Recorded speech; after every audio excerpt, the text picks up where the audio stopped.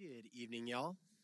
Did you guys end up having a lazy afternoon a little bit, hopefully? The rain coming down after you're seeing the face of the sun itself at 10 a.m. That was, oh my goodness. I mowed the lawn today. It was 7 a.m. Well, my father-in-law mowed the lawn. I edged. It was a team effort this time. It was like 7 a.m. and you're like, whoa, this is full-on Florida. Then we got rain, so all good things. If you want to turn in your Bibles, we're going to be hanging out in Jeremiah 29 tonight. Heading back into the Old Testament. Page 732, if you happen to be using one of the Mosaic Beautiful Blues. Now, this series is entitled Your Kingdom Come, which is obviously taken from the Lord's Prayer. And so when Jesus gave his disciples the Lord's Prayer, he wasn't just giving words to repeat. He was giving them a vision for what a life in desperation and in deep relationship with the Father could be like. A life of things that are very tangible and practical, a life of radical forgiveness, of death, of seeing your needs met by the creator and the sustainer of all things. I've been given the ability supernaturally to be able to endure the test of temptation, to love when it's hard, and most of all, to receive his presence. So this is a prayer, as the Lord is leading us, a prayer that has legs on it. It walks around. It does stuff. It's meant to evoke that in us. But then there's this interesting line in it. It says, your kingdom come, your will be done on earth as it is in heaven. And that can so easily seem like aspirational. Like all the other stuff is like real prayers that could affect your real life really today if God were to grant you the blessing of those things. God, forgive me as I forgive those who have trespassed against me. God, help sustain me for whatever my needs are right now. Like those aren't like, one day would you do something? It's like God, I need you now. And then you have your kingdom come, your will be done on earth as it is in heaven. And so Jesus is envisioning a world where the eternal kingdom of the Father would take up residence in the here and now. The kingdom of heaven is a space where the perfect desires of God are made manifest everywhere, where things go according to their proper function, where everything happens the way that it was designed to go. And that is an impossible standard when you look around at our radically imperfect world, right? And so, therefore, prayer is like all the way up here for perfection, and our world is all the way down here. So it's hard to see how those things would actually connect other than like wishing upon a star that a puppet could turn into a boy. It's like it seems impossible, but why not? Why not give it a try? But that's not the feel of this prayer, right? Because again, he has been handling things that are earthy and gritty and real. The difficulty of forgiveness. The difficulty of not having your basic needs met in a moment. The difficulty of what it looks like to cling to Jesus when life is rough. And so this is indeed a prayer of desperation. So why this snippet of something that seems aspirational? See, what if Jesus taught this to his disciples because it actually mattered? If it did matter, would it stay aspirational for us? Like, oh, Father, your kingdom come, your will be done on earth as it is in heaven. Okay, cool. I pray it because I know it. Or would it grow legs as well? And would it walk around in the everyday realities of your life? See, what if the kingdom of God is meant to arrive amongst your coworkers at Walt Disney World? Use your imaginations for a minute. Imagine if the kingdom of heaven arrived in your families, in your apartments, if you have kids with them or with your spouse. Imagine if the kingdom of heaven, this world that is so other than, began to grow legs and have real effect in the here and now in our midst. I imagine this is what the Israelites must have been wrestling with. when they were being led into exile by the nation of Babylon. Because it's so easy for us to look around at our world that's radically imperfect and have little faith or imagination that anything good could really happen, that the kingdom of God could arrive in our midst. And so we have the story of the Israelites being taken into captivity by the Babylonians. And now, whatever you think about our culture in terms of politics, workplace, religious organizations, family units, or just about anything else, ancient Babylon is the thing in the scriptures that puts it all to shame. They are like the worst of the worst. In fact, in the Bible, from beginning in Genesis all the way to Revelation, the ancient culture of Babylon is the very definition of a culture that's embedded with sin and death. It was on their law books, it was in their homes, it was in their entertainment, it was everywhere. Their gods were bloodthirsty. Their people were warped. And so in the scriptures, Babylon is the polar opposite of God's way of doing things. It is what happens when man has decided that our way is better. And so for the Israelites, this is the type of nation that they wanted to be like. They wanted to be powerful. They wanted to have prestige and to be respected, to be able to be free to do whatever they wanted without anyone coming against them. And so after centuries of them going down this path of rebellion against God, God allows his chosen people to experience his justice by being drugged off into exile by Thanos meets Voldemort, embodied in an entire nation state, right? Like, this is bad. So why would God do this? In fact, in ancient Near Eastern cultures, if a nation defeated another nation, it wasn't just your people defeated my people. And what it meant to say was, your God is stronger than our God, because your gods would definitely sustain you. They wouldn't let you be defeated in battle. So if you have, it must mean that the problem isn't the person. The problem is the God. The God isn't powerful enough. And so why would the God of creation allow his people to be taken off into exile? And this is exactly what he allows to happen.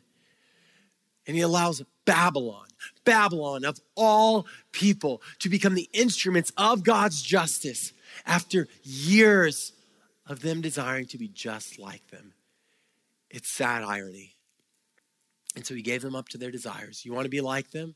You get to go be like them. And it wasn't good. Now imagine, though, like how sad you would feel being led into exile. Imagine really, really sad, right? Like, you're not like, I've seen better days. You're like, this is like awful and grievous. And so then when all of a sudden the prophet Jeremiah comes and says, hey, God's been talking to me for you. And he says, I have a message. What is the message that you would imagine him sending? Well, if you think about what religious movements across the centuries have typically done in the face of having an occupied, oppressive culture over them, you might expect fight. What does that look like today? I'm going to fight the culture. I'm going to fight, like, whoever is against me, I'm going to fight against them, right? Like, that's a thing. So there's fight, and that's not a new thing. That's always been a part of it. There's flight. Right? We're going to go run away. We're going to circle the wagons. You're going to run to the hills. You're going to go to some rural outlet. You're going to do whatever metaphor you got to do to get as far away and create distance. That's one that religious movements have done throughout the centuries. You can freeze, or in other words, adapt. You can go, we're going to just do what they're doing. We're going to become like the Babylonians. We're going to become like the world around us and the culture and its values and all that stuff. We're just going to kind of just do that thing. But what God says to his people is eye-opening. So this is in Jeremiah 29, starting in verse 4. Thus say the Lord of hosts, the God of Israel, to all the exiles whom I have sent into exile from Jerusalem to Babylon. So first, notice what he says. Whom I have sent. You weren't taken. I sent you there. That's rough. But then hear what he says. Build houses live in them. Plant gardens, eat their produce. Take wives and have sons and daughters. Take wives for your sons, give your daughters in marriage, that they may bear sons and daughters, multiply there, and do not decrease. Now, that kind of makes sense that God would say something like that, right? Like, hey, you're going to be in for a while, so you might as well dig in. Like, yeah, multiply, do this stuff. Don't just survive, do your best to thrive. This is kind of just the idea of make the best out of a really bad situation. That makes sense that God would say that, right? But then he goes on. Verse 7. But seek the welfare of the city where I have sent you into exile, and pray to the Lord on its behalf, for in its welfare you will find your welfare. Now, this is where it gets odd. So the Hebrew word that's used here for welfare, it's the Hebrew word shalom, which maybe you know what that means, but it means peace, prosperity, success, blessing. So seek the blessing of Babylon. What are you doing, God? Jeremiah, maybe you want to go fact check, like your prophecy. Go check this and verify. You want us to do what to them? We were going to set some booby traps to defeat them somehow. And you want us to bless them. Bless them. Bless Babylon. How could that make any possible sense? Doesn't that go against all of our human inclinations? This isn't like you feel like, oh man, that person kind of feels like they're out for me. If any of you guys have an HOA, and sometimes it kind of feels like, that happened to me recently. It feels like you're a little bit out for me here. No, this isn't feeling that they're out for you. You're an oppressed people group that is in exile and enslavement. So what's your response? What's God's called response? Is it to fight? Nope. Flight? Nope. Freeze? Nope. Bless. Bless. Bless. Bless. See, Jesus, this doesn't make any sense in our flesh. Everything in me says, if you punch me in the face, I punch you back. Or I run away, or I go to the ground, right? Those are the options for all of us, right? To bless. But this is a consistent theme throughout the storyline of the scriptures. Jesus goes on to explain in the Sermon on the Mount right before giving his disciples the Lord's Prayer. He says it like this: you have heard it say this, you shall love your neighbor and hate your enemy. But I say to you, love your enemies and pray for those who persecute you, so that you may be sons of your Father who is in heaven. He goes on to say, for if you love those who love you, what reward do you have? Do not even the tax collectors do the same? In other words, don't even the worst people do that? You do good things for those who are good to you. And if you greet only your brothers, what more are you doing than others? Do not even the Gentiles do the same? Don't those who don't even know the ways of God do that kind of stuff? You therefore must be perfect as your Father in heaven is perfect. Now that's a high calling. Bless even in the midst of complete opposition. And see, that seems impossible, and it's because it is. Because that's not normal to us. That is a supernatural reality that we cannot affect in ourselves. But it's one that we actually have the power to, because this is exactly the story of all of our lives if we follow after Jesus. See, before knowing Jesus, I was naturally bent towards cursing God. Not necessarily vocally, and I wouldn't have ever phrased it that way, but I was opposed to him. I didn't want to do things his way. I was an enemy to him, in effect, by the very actions and thoughts and mindset that I had toward the world around me. What's in it for me? What's going to give me the most pleasure? What can I do to set myself up best? See, on my own, at best, I was like Israel. That was trying to be like rebellious Babylon, just to become enslaved to the darkness itself. See, our story doesn't begin with, and I blessed God, so he blessed me. That's not the story. But God, being rich in mercy because of the great love with which he loved us, made us united together with Christ, lifting us up together with him to the right hand of the Father. This is not of your own doing. You and I, we did nothing to affect this reality. It is something that I can't boast about, but it was by God's own will, leading us out of darkness into the immeasurable beauty of his marvelous light. But God. The most beautiful phrase in the scriptures. For all of our stupidity, there's a but God. For all of our curses, but God. Blessed.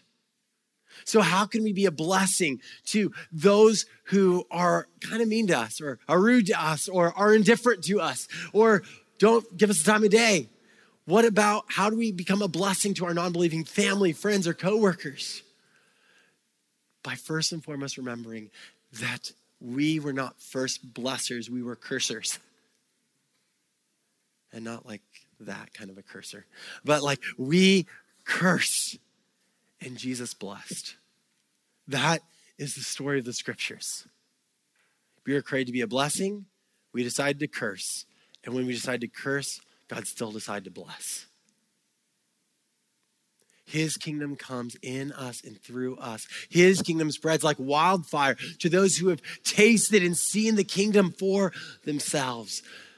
But what could it look like to actually do this? Because so far, this is still kind of high level. Now, many of you know that me and Nick Cramsey had the opportunity to go to a church right outside of Disneyland Paris a few weeks ago. And they have been doing a phenomenal job being a blessing to their community in the midst of a very secularized society. And now they have desired to begin to partner into what it would look like to become a blessing to cast members at Disneyland Paris.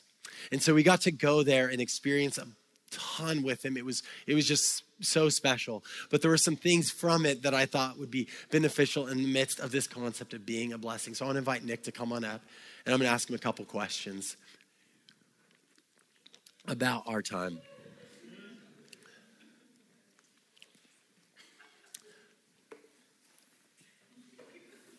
Hey, Nick. It's on. Hello. There you go. Okay. Nick, so first off, I'd just love for you to share just a little bit about our trip to Paris. What was it like?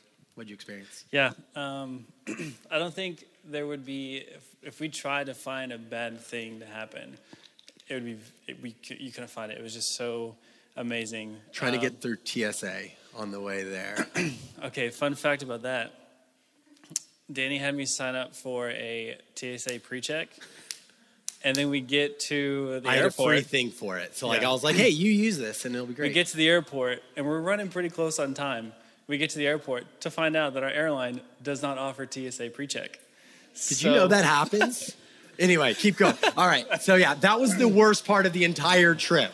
Probably. And we got Shake Shack at the airport. So it wasn't really that bad, you know? All right, keep going. What did we experience? We experienced a church who cares deeply about their people and cares deeply about being missional and who desire to just take the gospel and plant it, whether it's in their villages in France or mainly specifically with Disneyland cast member in Disneyland Paris. It was really cool just to kind of take kind of what we do here on Uncommon Love. This is probably the main thing that we kind of walked through with them and kind of showed them what we do in our context. Which was to really just do Uncommon Love and take these little cards and hand them out to Disneyland cast members.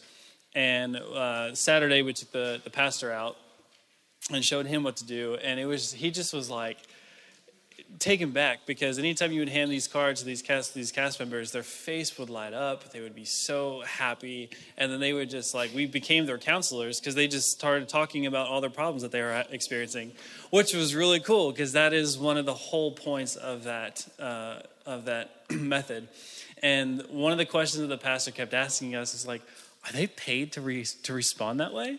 And we're like, absolutely not. That is literally just the reaction that they get. And we found out something cool is that, what made that reaction so amazing was that we found out that French people are very private people, and they don't just open up and just talk to you about whatever. And so that's why he kept asking, like, do they like tell you to react this way when someone gives something? And it's like, no. And so in their context, that's going to be such a benefit to them and being a blessing to those cast members. So that's great. Yeah. Thanks for sharing. So tonight we've been discussing why we're called to be a blessing to the world around us. Can you share a bit with us about not just what we went and the little bits that we could share with them or what we could brainstorm with them, but really what we learned and brainstormed coming back from their example of what it looks like to be a blessing in the midst of a very, very post-Christian society? I think that at least something that I learned was that their faith, I think at times, is a lot stronger than ours, because the French government is so involved in what happens and what goes on, and any type of favor in any religion is frowned upon. And so for them, holding on to the truth of God's word and that passion that people can experience the beauty of the gospel, I think at times is much stronger in their context than it is here. Also, we all live at Disney World. I feel like most people here may or may not, most of them probably would either be cast members or annual pass holders. And so we have the ability to walk into Disney World all the time. And over there, it was like every day we just did Uncommon Love, every single day. And it was the most refreshing thing to my soul. But I kept thinking about, I work with these people. I wake up every single day to sit next to them, and I can have these conversations. I can bring these cards.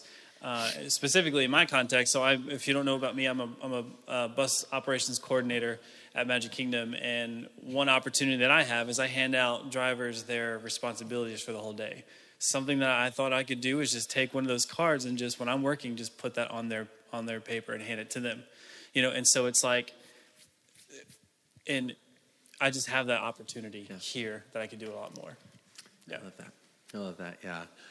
Their example was so cool. The way that they have sought to love in the midst of their culture, starting to do cultural evenings to allow foreigners and especially cast members who are not from France, which there's 17,000 cast members at Disneyland Paris representing 120 different nationalities. And so they're doing like cultural evenings to create a safe space for them to for you to come and experience other French-speaking people to like start building relationships and stuff, which is a huge need for foreigners in that context. Like they truly sought to be a blessing. I thought just some of the stuff they were doing was so cool. So like you mentioned, Nick, you're a cast member. And so I've seen you do this and learn from Jesus how to do this to be a blessing in your workplace over the last few years. And so I'd love for you to just share a few ways that you have just been learning from Jesus how to be a blessing and how to be this gospel presence so far in your workplace. Yeah. I would say the first one that comes to mind is to incorporate, there's two things. The first one is to incorporate the fruits of the Spirit, which I have always looked at as the character of Christ. Everything about the fruit of the Spirit is the example of Christ. And so in any context or any opportunity that you get, practice one of those things because you're going to experience that. You're going to have an opportunity where you can have love, joy, peace, patience, kindness, goodness, and self-control. You're going to have opportunities to share that. And the times where I have incorporated that into what I do, it kind of takes people back because it is really so opposite of Disney culture and it's opposite of the Western culture. And that has been really helpful and encouraging. And then the other one is that I have found really helpful, probably the most, is whatever your spiritual gifts are, incorporate that into your workspace. So the top three of mine are discernment, exhortation, and leadership. And so I focus more on exhortation, which is just encouragement. And we need a lot of encouragement. I've learned that in my department, there's a lot of encouragement that needs to happen. And so stepping into spaces where I can encourage them and they're doing their job. Encourage leaders when I see them that are I'm kind of in I'm a coordinator, so I lead, but I'm also being led. And so I have a unique opportunity to minister to both. And so those are just a few things that have been really helpful in my context. Yeah, that's great. And if any of you are tempted because you don't know Nick or something to go, wow, but Nick's so spiritual and they're not really. No, I'm just kidding. He is, but he's not. He's not something other than where his example or some of the other people in this room's examples are so unique. You're like, well, of course that kind of person does stuff like that. But really, it's just, all right, it's more about what it just looks like to be willing and open and submitted to whatever God wants to do through you. And I've seen that, which has been really fun to watch from you. Yeah, I'm definitely not perfect. There's been times where I yell at drivers and I have to go back and apologize because it was uncalled for. So But even in our Disney culture, to actually go back and apologize. I mean, I've heard so many of your stories before of when you apologize, people don't know what to do with you here. They're like, what's your angle? You're like, I messed up. I'm so sorry. Yeah, it's so good. Now, from what I've said so far from the stage tonight, anybody here would make sense why you might think what I'm talking about by the word blessing is being nice or be thoughtful. Which those are good things to be, but that's not all it means to be a blessing. But to truly see the kingdom of God come into our lives, in our workplaces, in our homes, and everywhere we go, blessing also can mean actually challenging sometimes as well. And so do you have any stories, Nick, from your experience of being a blessing by actually having an honest conversation? Yeah, I think sometimes we mix up modeling the gospel and sharing the gospel. There's a difference between the two. Modeling the gospel is being nice. It's being kind. It's acting in response of what the gospel has done for you. Sharing the gospel is actually walking through with somebody that Jesus came to die for your sins, that we are in need of a Savior, and the only way to heaven is through Him, or eternal life. And so I think of one story I have a coworker of mine who is a Muslim, and I love him to death. And it first started out with modeling the gospel. He was going through a really rough time in his marriage, and he really did not need somebody to come and say, Jesus can save your marriage. At that point, that's not really was going to be the most helpful. Instead, he needed a friend. He needed someone to understand where he was coming from. And so for a couple months, I just kind of sat with him every single week, and he cried, we talked, I challenged him, and that actually led into an opportunity to talk about the differences between Islam and Christianity. And so it got to a point where we really started to be so comfortable with one another that we got all of our work. We would get all of our work done, so we could sit and talk about this. And I had to at some point. The Holy Spirit was like, okay, you've modeled the gospel, you've done this, you've been kind, you've done all these things. Now it's time to actually tell him the hard truth and trust that I will keep the relationship strong. And so we started talking about, he didn't understand. His question was, if there is one revelation, why didn't God just give it? And I said, he did. It was Jesus. That was the whole conversation. But that also turned into talking about how that Jesus says that there's that no one can come to the Father except through a relationship with him. And there was one, and it led to me having to tell him the hard truth that he was following a false religion. And I didn't know, in a Disney context, I didn't know how that was going to. I don't know how he was going to take that. I didn't know how Disney was going to react if it came out. But until this day, he and I have a very strong relationship. And we don't work together right now, but he will text me quite often and say that he misses our conversations. And I just had to trust. And I think the hard part is that when we share the gospel, we expect an immediate reaction. We expect, they're going to accept Christ right now. And the thing that I had to learn in those moments is that my job is to plant the seed, and my job is to be patient and pray for him. And there are seasons where we are bearers of the gospel, and then there are seasons where we will be reapers of the gospel, and we will experience the benefit of someone coming to know Christ, but we have such a huge role to play in both. We have to plant the seeds, we have to share the gospel, and the best way that you can bless somebody is to share the gospel. Yeah. Thanks, Nick. Awesome. Thanks for coming up here. You can go ahead and have a seat.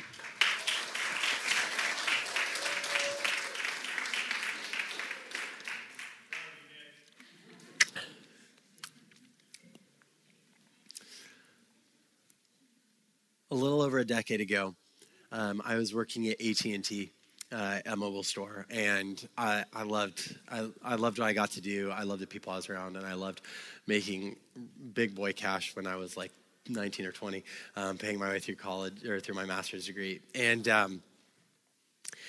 but I was having a hard time with a few of my coworkers. I don't believe it is important to look for the way that I'm being slighted as a Christian every second of every day. It's just not worth it. But there were some people who worked with me there because I was the youngest and I was the Christian kid, so it wasn't exactly the easiest spot for me. And some of them were pretty difficult. One of the guys, I have no idea why he didn't like me, but he just didn't like me. And he would he would mess with people's phones that I was fixing while I was doing it. Like he would make it worse and then just walk away. And I remember I came to my small group, and I was a part of a men's small group, but I was about 25 years the youngest of any of the guys in this small group. And there's just so much wisdom in that space. And so I was talking with them, and I was sharing this, and I was just hurting because it just made every day going into work a chore, and just oh my gosh, what's going to be said now? This isn't what are they going to do? And so I'll never forget their response. They said, "Do you think your people like barbecue?" And I said, "Yeah, I think they like barbecue. I mean, he doesn't like barbecue."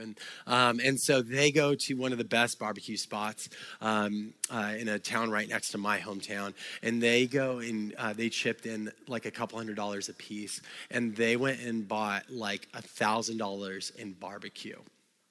And then one of the days I was working, they just showed up in cars and just started unloading all of these boxes of barbecue, dropping it off. And that same guy comes up to me and he's like, "What, are we your church's project?" And I was like, "No, these guys go to my church and we're part of a small group together, but they just know that I love my team here and they love you because of that." And then we had barbecue. And that's what comes to mind when I think about being a blessing. It doesn't mean that it's not hard. It just means that if you slap me in the face, then I turn the other cheek. And when I always envision that concept of turning the other cheek, I think it means turn away to run and hide or something. But that's not what it means. It means, oh, you missed a spot. This one too. Go ahead and take a shot. Oh, you want my clothes? Take it all. You want all my clothes? Whatever. You get it. And we go, "Jesus, you're naive." Jesus isn't naive, guys. He knows the real world. He knows how hard it is. What he is saying is this is what the kingdom of heaven is like. It's not like what you know. See, if anybody has ever experienced what the kingdom of heaven is like, we could safely say it's Jesus, right? And so when he is saying, pray like this: "Father, your kingdom come, your will be done on earth as it is in heaven."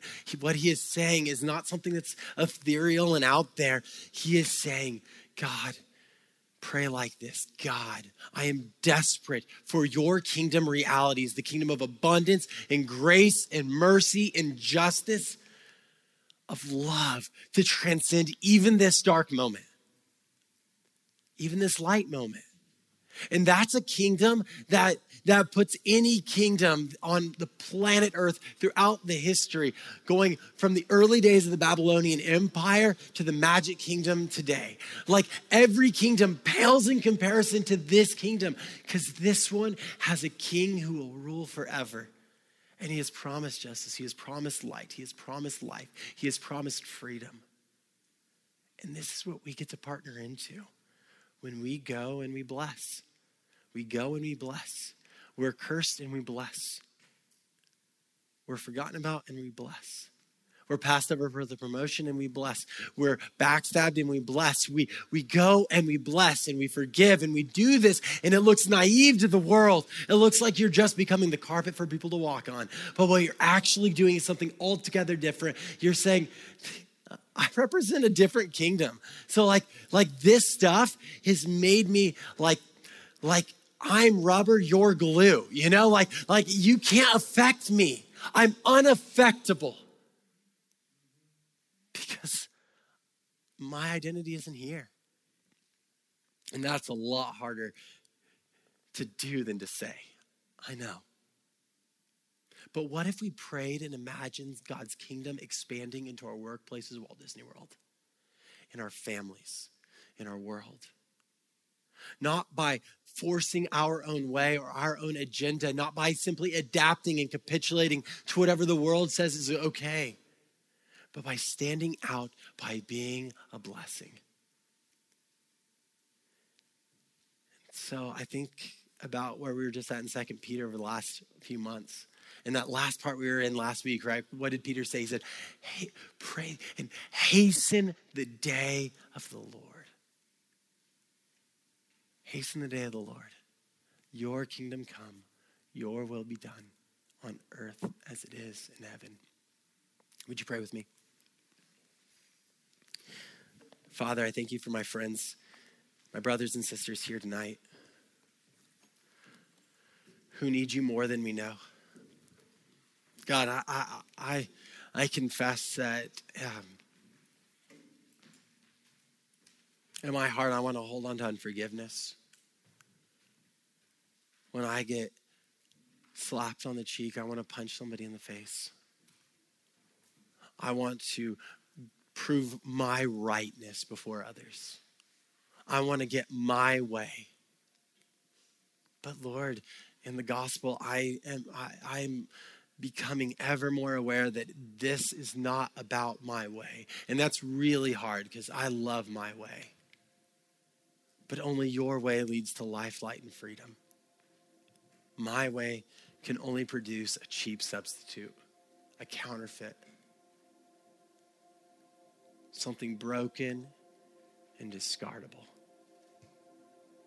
But your way, your kingdom will reign forever. And so, Father, would you change our hearts and our minds even now to want and to desire your kingdom. Help us pray boldly that your kingdom come, your will be done in our hearts, in our lives, in our homes, in our relationships, in our workplaces, in our neighborhoods, in this state, in this nation, in this planet, as it is in heaven. In Jesus' name I pray. Amen.